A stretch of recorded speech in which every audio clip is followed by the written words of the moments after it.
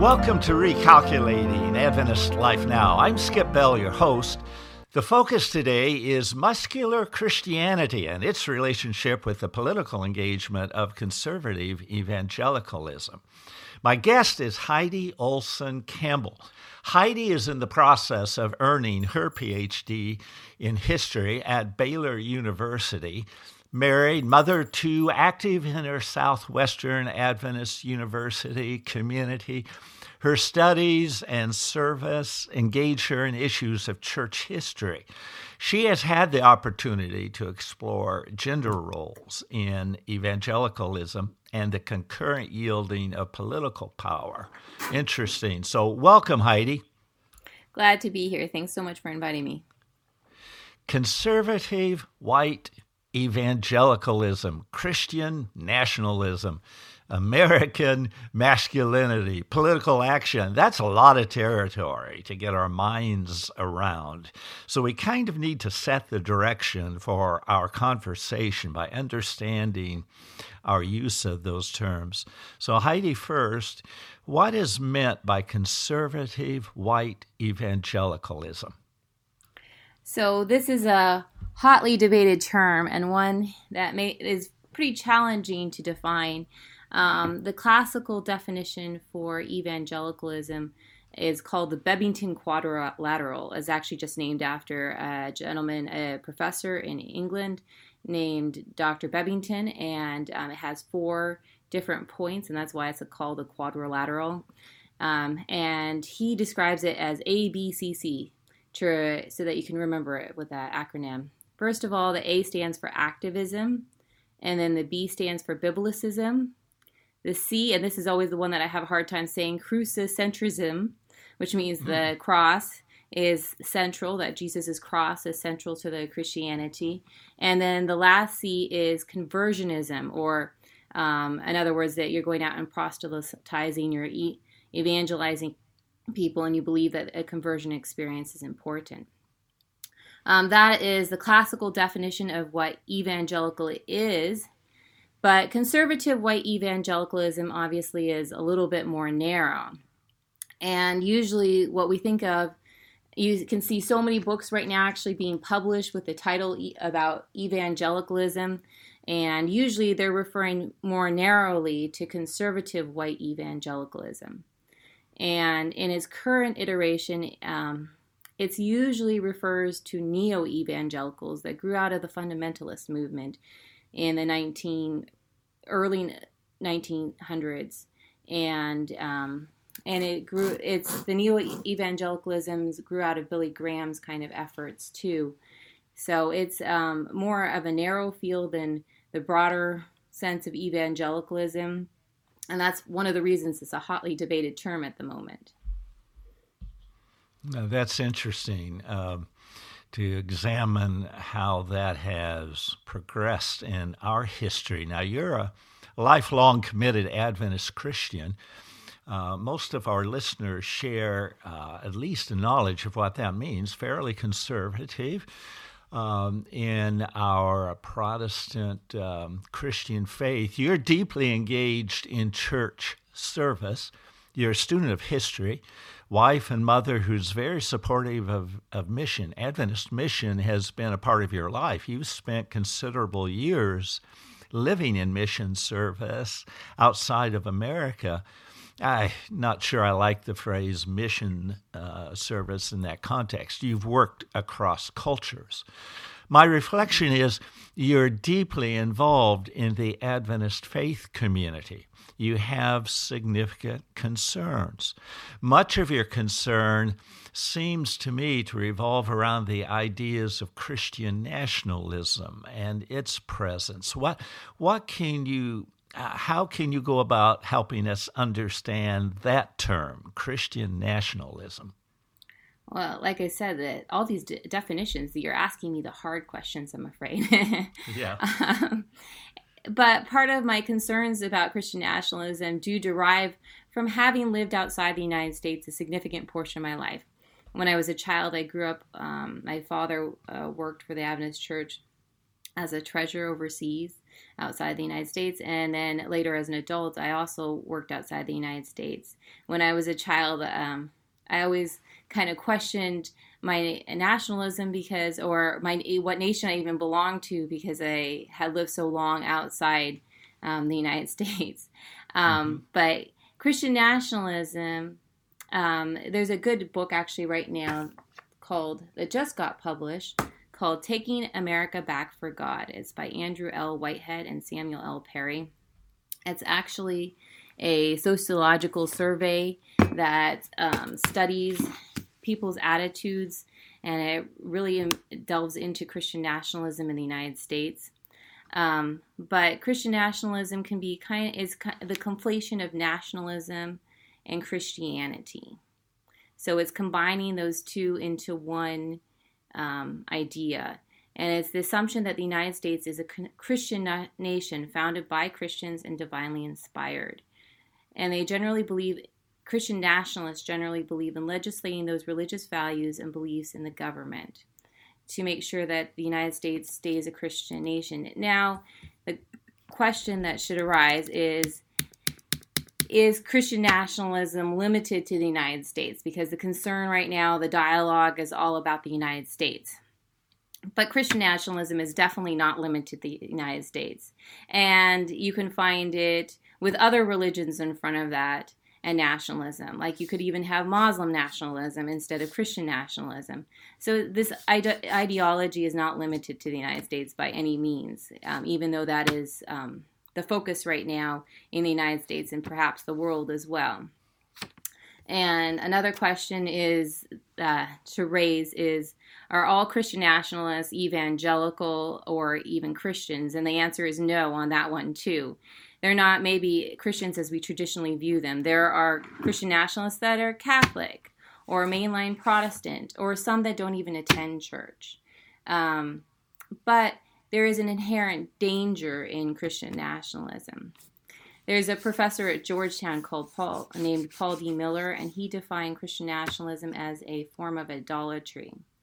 Christian nationalism ends up becoming a religion. So there's a difference between patriotism and Christian nationalism. The Bible talks a lot about how we should pay our taxes, right? Jesus even told us in Matthew 22 that you should render to Caesar what is Caesar.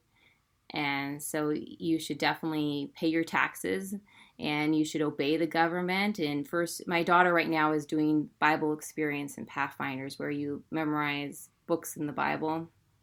And she's memorizing 1 Peter and 1 Peter 2. So I've heard this text a lot of times recently, and about obeying the government as long as it doesn't transgress God's law. We should definitely do that. We should pray for our government officials. But the problem is when our nation becomes part of our Christianity and almost transcends our citizenship in heaven. Because like Philippians 3:2 says, our citizenship is in heaven, not on earth. And in Christian nationalism, oftentimes we forget that that is the case. And the other dangers is that it's often dangerous because it excludes those who don't fit into it narrowly. So Christian nationalism... Yeah, go ahead, sorry.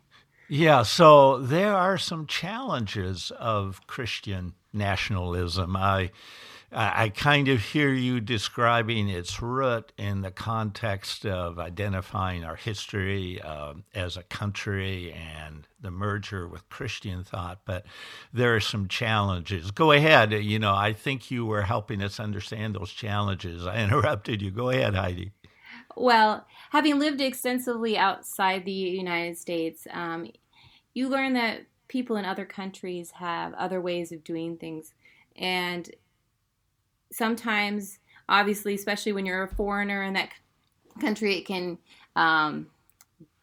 be annoying, but you also learn because you have to navigate things that you don't understand what's going on. But slowly and gradually you learn that they have just as legitimate reasons for doing what they're doing as you think is culturally acceptable. And you learn to negotiate around those and recognize that there are other forms of government, other ways of treating and talking that are also healthy ways, and maybe even, and you learn a lot about Christianity through that experience. So that was one of the wonderful things about being overseas, is learning how other cultures work, and growing in my Christian faith, in fact, in that experience. But Christian nationalism tends to put those people as outsiders and emphasize that our nation is the best, instead of recognizing that other nations have good ways of doing their experiences. And it focuses, one of the biggest dangers, I think, for missions is that it focuses on this earth, that we forget that our citizenship is in heaven and not earth, that we don't expect that we don't expect nations to embody all our Christian beliefs. And often that one of the dangers is that it attempts to collapse the separation of church and state by not allowing equal participation for those who don't subscribe to our beliefs. Yeah, interesting. Now, how about factors like racism when it comes to nationalism? And does Christian nationalism have any interaction with a challenge of gender roles? Yes, absolutely. Racism is a big issue with Christian nationalism, and I think we can see that in dialogue going around, especially about some of the protests this summer. And there's been a long history, unfortunately, for evangelicals and Christians in the United States of racism, and that we have used our nationalism, our Christian nationalism, to position people in minority groups as outsiders. I remember, so September 11, I'm going to date myself. I remember September 11 quite clearly. And shortly thereafter, I had a friend who's from Sri Lanka, originally, ethnically anyways. And he was in the Deep South, and he went to a store, a little restaurant, and ordered something. And as he was leaving the restaurant, he had some people get up and start harassing him and say, "You're a Muslim. Where are you from? I'm going to call the police. I bet you're doing something wrong here." And he said, "No, I'm not." "Well, you're not. You're just a Muslim." "No, I'm a Christian." And then they said, "Well, where are you from?" And started harassing him. That's kind of the negative underside of Christian nationalism that can sometimes occur, making assumptions about people that look maybe different than we think they should, or look different than us.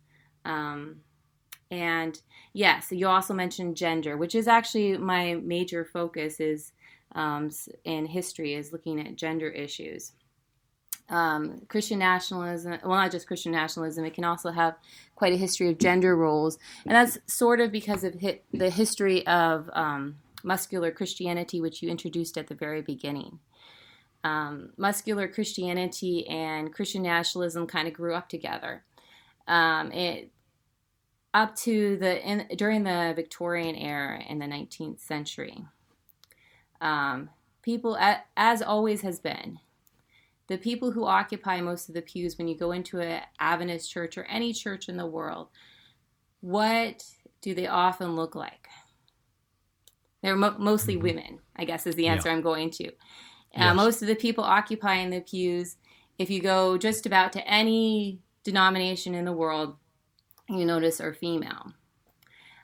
During the Victorian era, and this is the part where I guess I can talk quite a long time. No, it's interesting. Yeah. Go ahead. Yeah. During the Victorian era, women, just like they had always been, occupied most of the pews. And during this time, you start seeing the separate spheres idea, where men and women are viewed as having separate spheres. Men have the public role, women have the private role at home. But during the Victorian era, that slowly men were viewed as being corrupted by business and having to do perhaps unchristian things in their business activities. And so that started to move into a view that women, therefore, had a natural proclivity towards spirituality. So women were the more spiritual ones than men. And women used that space that they were allowed, because women throughout the ages, this is not unique to the Victorian era, have always had some agency and wanted to have some voice. I just recently wrote a little bit on Margaret Fell, who's predates this by quite a bit, but was a very early Quaker woman who wrote a pamphlet called Women Speaking Justified in the 1600s, and was justifying that women had the right to speak in church. They had religious authority. In fact, she said they didn't just have the right based on the Bible, but they had a mandate from God to speak. Because if they didn't speak, she pointed to Revelation 21 and the bride speaking and saying, "Come," with Jesus. And so she said that therefore women were the bride of Christ, and so they needed to speak. They needed to say, "Come." Jesus told them to say, "Come," and so they needed to evangelize. And it wasn't just, anyways, women have always wanted to speak and to speak about their faith. And in a Victorian era, women found that space by saying, well, if men are corrupted by business and women have the natural spiritual aptitude, then surely we need to share that spiritual aptitude we have in evangelizing. And you see this with Ellen White, actually. She comes kind of at the end of an era of women preachers in the first half of the 19th century. In the first half of the 19th century, there were a lot of women that were speaking, and the Millerite movement actually went and tried to recruit women into their movement. And you see this throughout time in Adventist history. I also have been writing about China missions and Adventists, and the Adventist church actually deliberately recruited women to come to China as missionaries, because they knew that women were the best evangelists for women, and if they wanted to build a long-lasting church in China, they had to have female missionaries and evangelists and Bible workers. Anyways, I've kind of gone off my topic, sorry. Pulling myself back. That's good. So women were out there speaking and were very actively involved. Now, they didn't have the same authority as male ministers, but they were very actively recruiting and evangelizing. That started to culminate in women saying, hey, if we can speak about religion, obviously we need to, back to the evangelical definition, the first letter in that was an A, which stood for activism. Women became active, saying we need to change society. So they started working towards, first of all, we have the abolitionist movement. Lots of women were involved in the abolitionist movement. Yes. Trying to change society for the better. Then that later moved on to the temperance movement, that women said other women are getting beaten up by their husbands and stuff like that come home drunk. Maybe we need to do something about that. And so we have women start. And obviously those women that had been active in the abolitionist movement, they said, if former enslaved people get the right to vote, why don't we have the right to vote? And if we really are so much better at trying to reform, if we are more spiritually elevated than men and we are not corrupted, then why don't we have a voice in government? This experienced, unfortunately, a backlash in society because people were not ready, apparently, to give them the equal rights or equal voices. And we also have about this time that America is getting stronger as a nation. And so we have the rise of imperialism about this time, too, where America tries to assert its dominance over other countries as well as expanding its borders. And the Spanish-American War and things like that, World War I eventually. And there was concern along with this corruption of men, concern that part of the corruption is being caused by urbanization. And so we need to start building stronger men so that they can go fight and we can expand our borders and become an empire like other nations out there.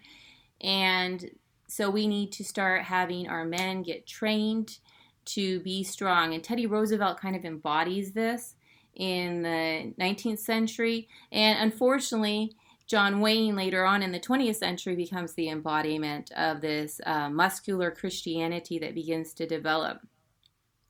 Because there's this concern that men are becoming too feminine, and there's concerns that the religion is too feminized, because people start looking around the pews, and yes, again, they noticed that mainly women were occupying the pews, not men. And so there was concerns that, how do we recruit men back into the church? Well, clearly religion must be too feminized, and so we need to reassert that women need to be silent in church, and we need to have, again, men as the clear leaders of the church. And again, all these kinds of ideas get all wrapped up into a bundle because, of course, people are complicated and multiple ideas can kind of flow at the same time. And we have the rise of the YMCA and Boy Scouts, and the idea that men should be strong, have fight for the weak, and the idea of justice and order, but not always necessarily moral. Because I think even back then, people knew that empire wasn't necessarily always a very moral thing, that there could be bad things that could come along with it. So, yeah, these all get kind of combined into one package. Yeah, so Heidi, when we say muscular Christianity, it almost sounds like it's kind of a backlash, a reaction to, a response from, and Christianity began to have these significant voices away from the idea that spirituality was feminine too much. And this term I hear, complementarianism, did that surface from that same emphasis? Yes. So complementarianism is an idea that has appeared many times throughout Christian history. It's not unique to this time period, but it does, again, get a bigger role, I guess you could say. It's the idea that women and men are equal but have different responsibilities. And you can actually kind of trace it back to the Reformation. And in some ways, complementarianism started out as a positive idea. But because it pointed out the idea that men and women are equal. But of course, women always ended up with the subordinated role. And men were considered the head, and are still in complementarianism. Men are the head, and women are the subordinate one to men. And actually, complementarianism actually comes from Calvinism, and it's the idea that women were created as subordinate to men. This kind of change is a shift in ideas from earlier ideas that women were subordinated because they were the mechanism for Adam's fall.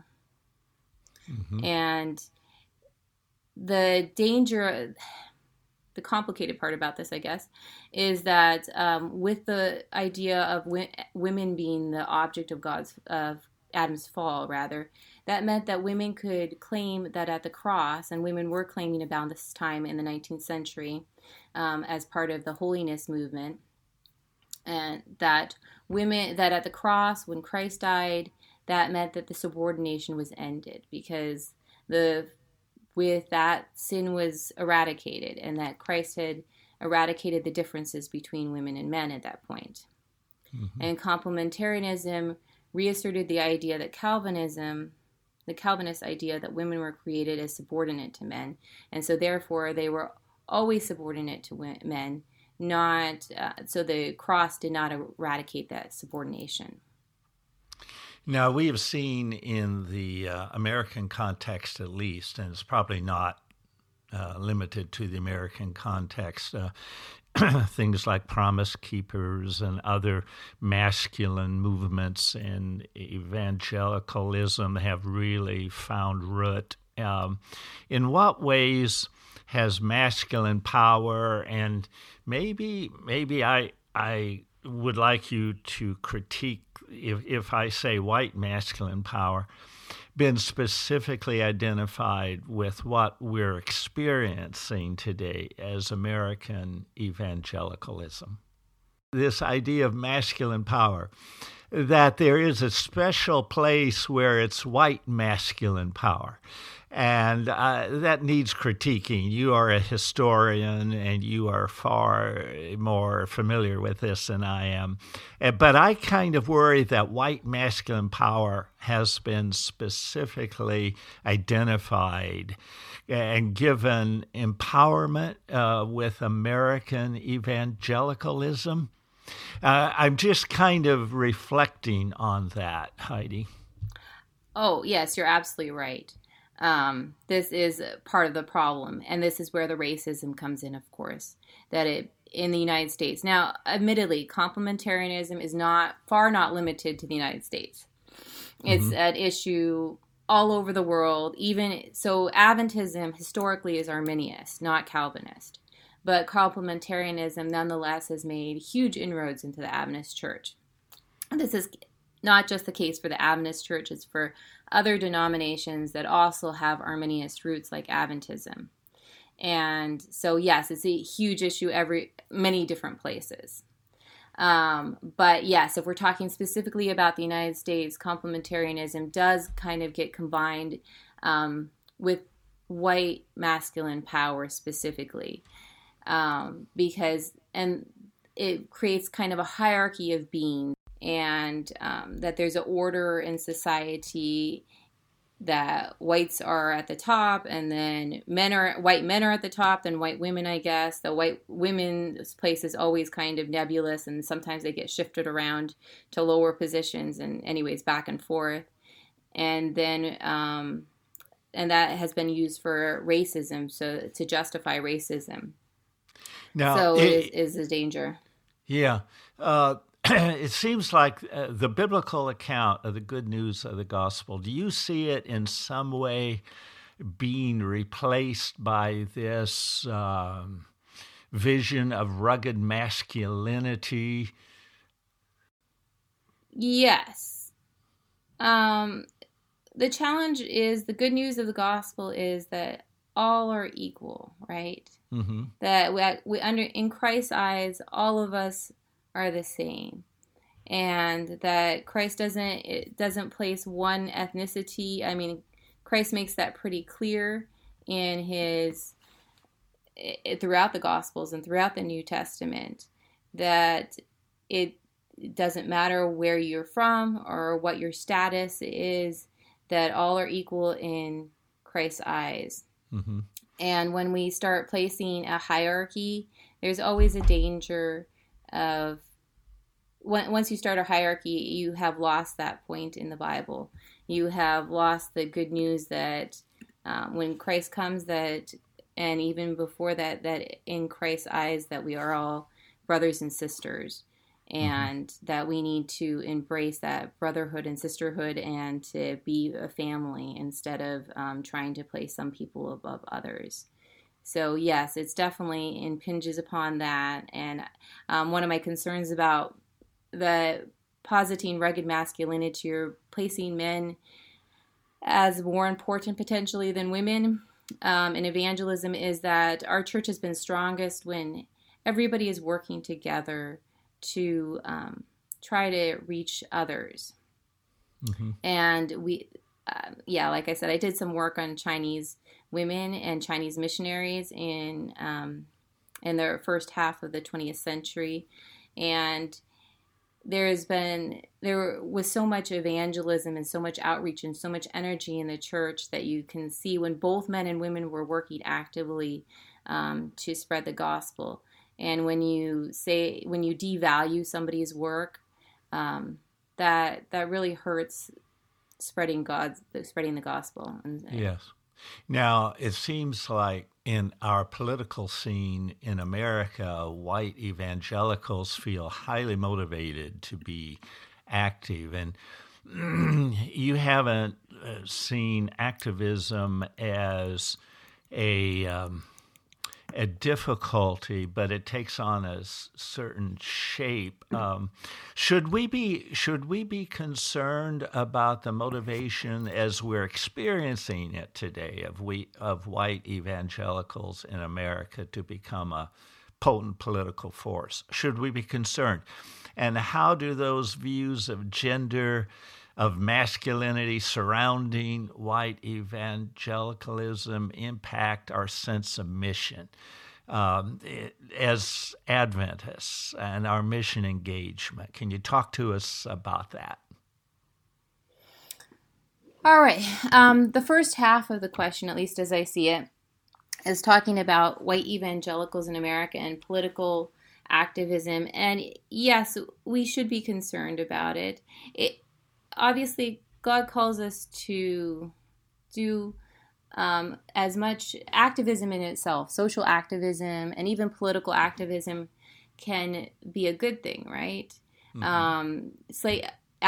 Christian activists are what helped end slavery in Great Britain. If you look back at William Wilberforce. So there's definitely some positives to activism and to wanting to see change and to calling for equality. The danger comes when you start legislating Christianity for other people. And I know that's a kind of a narrow ground to tread between how do you be social activists and work in the way that God wants you to work.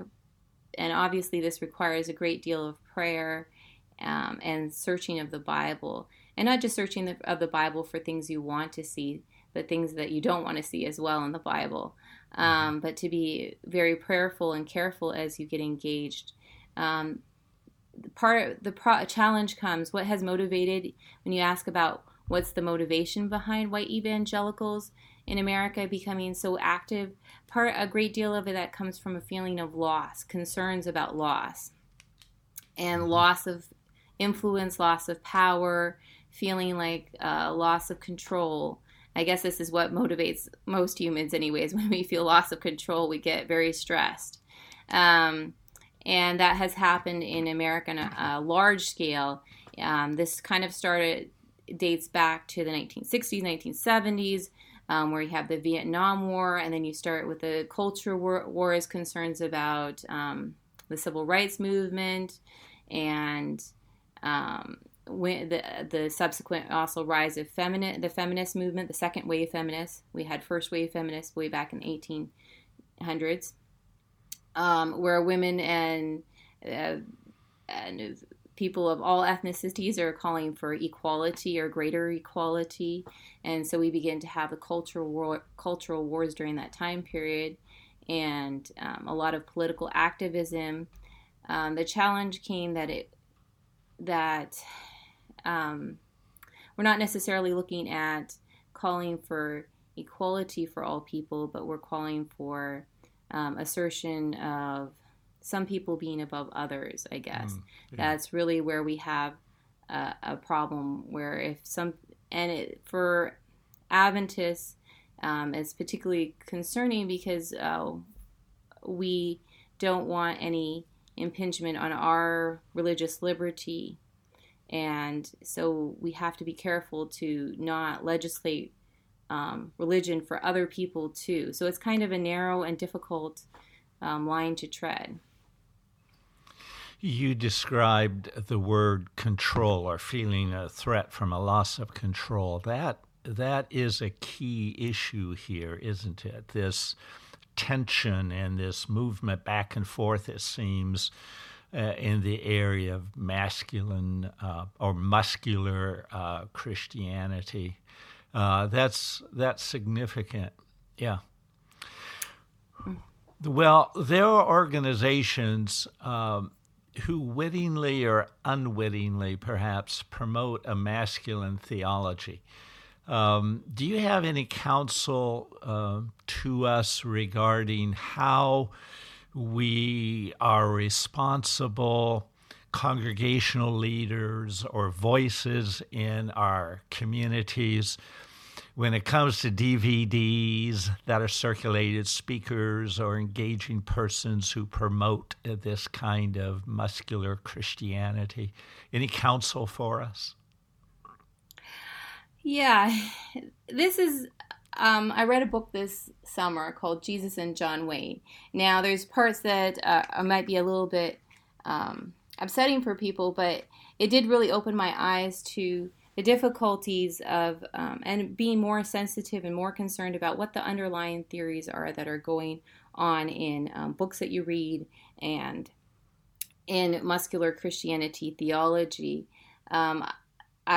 I remember reading quite a few works by some people that are listed in the book as promoting muscular theology when I was in high school and college, and reading books that said that a woman's place was in the house. Her first responsibility was to her husband. Her second responsibility was to her children, and even kind of promoting the idea that if a man's career failed, it was the wife's responsibility.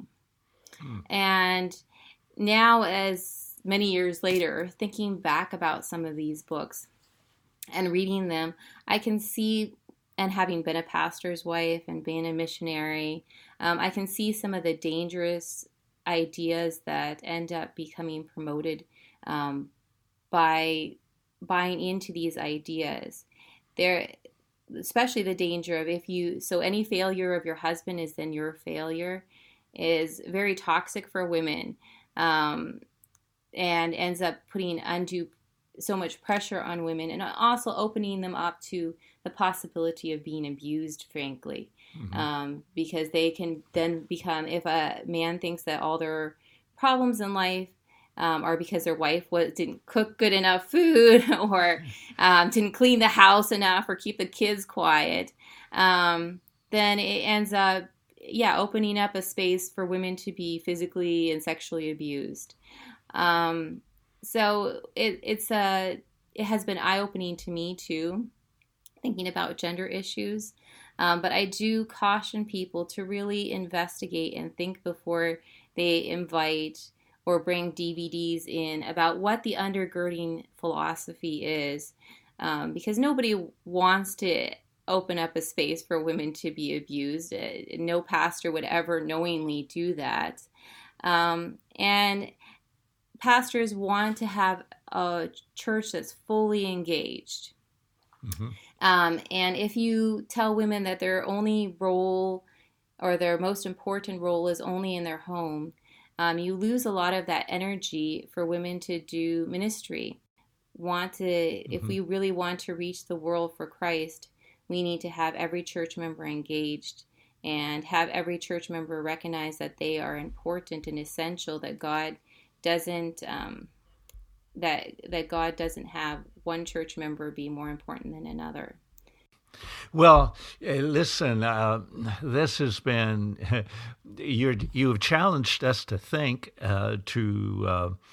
to read, think, and converse in an area that probably a lot of us as men often, we don't give attention to that. And it's very important for all of us to do that. I appreciate it. We've been visiting with Heidi Olson Campbell. Heidi, thank you very much. Thank you so much for having me. Blessings on your continued studies and leadership. Listeners, this is Skip Bell. Thanks for joining the conversation today. Until next time, keep thinking, keep believing.